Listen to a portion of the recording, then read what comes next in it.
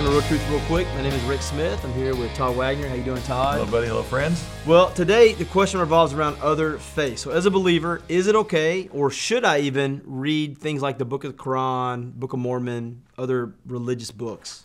Yeah, I mean, part of the answer to that question is why, right? His word is truth, and when we sanctified in truth, we know that all Scripture is inspired by God, and it alone is profitable for teaching. But that's not really what you're asking. If you want to look to other places for spiritual insight, I would say it's probably not wise, because all the spiritual insight we need is here. We just need to be reminded that Solomon, at the end of his life, in Ecclesiastes chapter 12, he said, the endless writing of many books, the writing of many books is endless, and excessive devotion to reading them is wearying to the body. So, just be aware you'll never be able to consume everything that's been written out there, and you'll wear yourself out trying to be an expert on everything. But that being said, we have lots of great examples. Paul on Mars Hill in Athens in Acts 17, he quotes from a Cretan poet philosopher, Epimenides, and he quotes from a guy from his homeland of Sicilia, and Aratus, I think, is his name, and references them in trying to engage people that were philosophers themselves, Stoics, Epicureans, whatever they might be, and just said, hey, listen, even some of your own men have said, okay, in him we move and live and have our breath.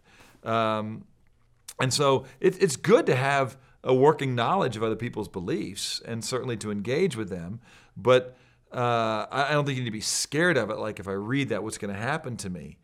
Okay, so my response, this is a fairly short one, Rick, would be that, the beginning of wisdom is this: acquire wisdom, it says in Proverbs 4. And in all your acquiring, get understanding.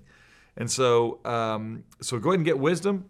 Go ahead and love your friends by being exposed to what they're reading. I would tell you, a more helpful thing to do would be to get a working knowledge of other belief systems that are out there. There's a simple book I would tell as a first place to start is a guy by the name of Fritz Radnauer wrote a book I read in the 80s called So What's the Difference? It might be good to read that. What I will tell you, too, if you're talking specifically about the Quran and you're dealing with your Muslim friends, when you read the Quran, you're probably not going to learn Arabic to read it.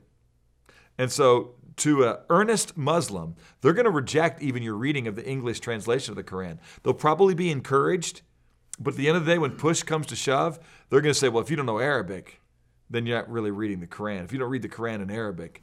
So just be aware that you're reading it is not going to be the thing, and the lever that's going to lead to probably a great transformation, that's going to be a work of the Spirit of God. It's also going to be something that probably is going to happen more through relationship, love, and truth-telling. Mm-hmm. But it would be a simple way to love your friend by reading a book that they believe is important and in dialogue with them about it. So let me ask you this. We probably both have Mormon friends. When you have a Mormon friend, one of the things they always say is, have you ever read our book? And you go, no. And they go, well, hey, go home, read the book, pray, and ask God to reveal himself.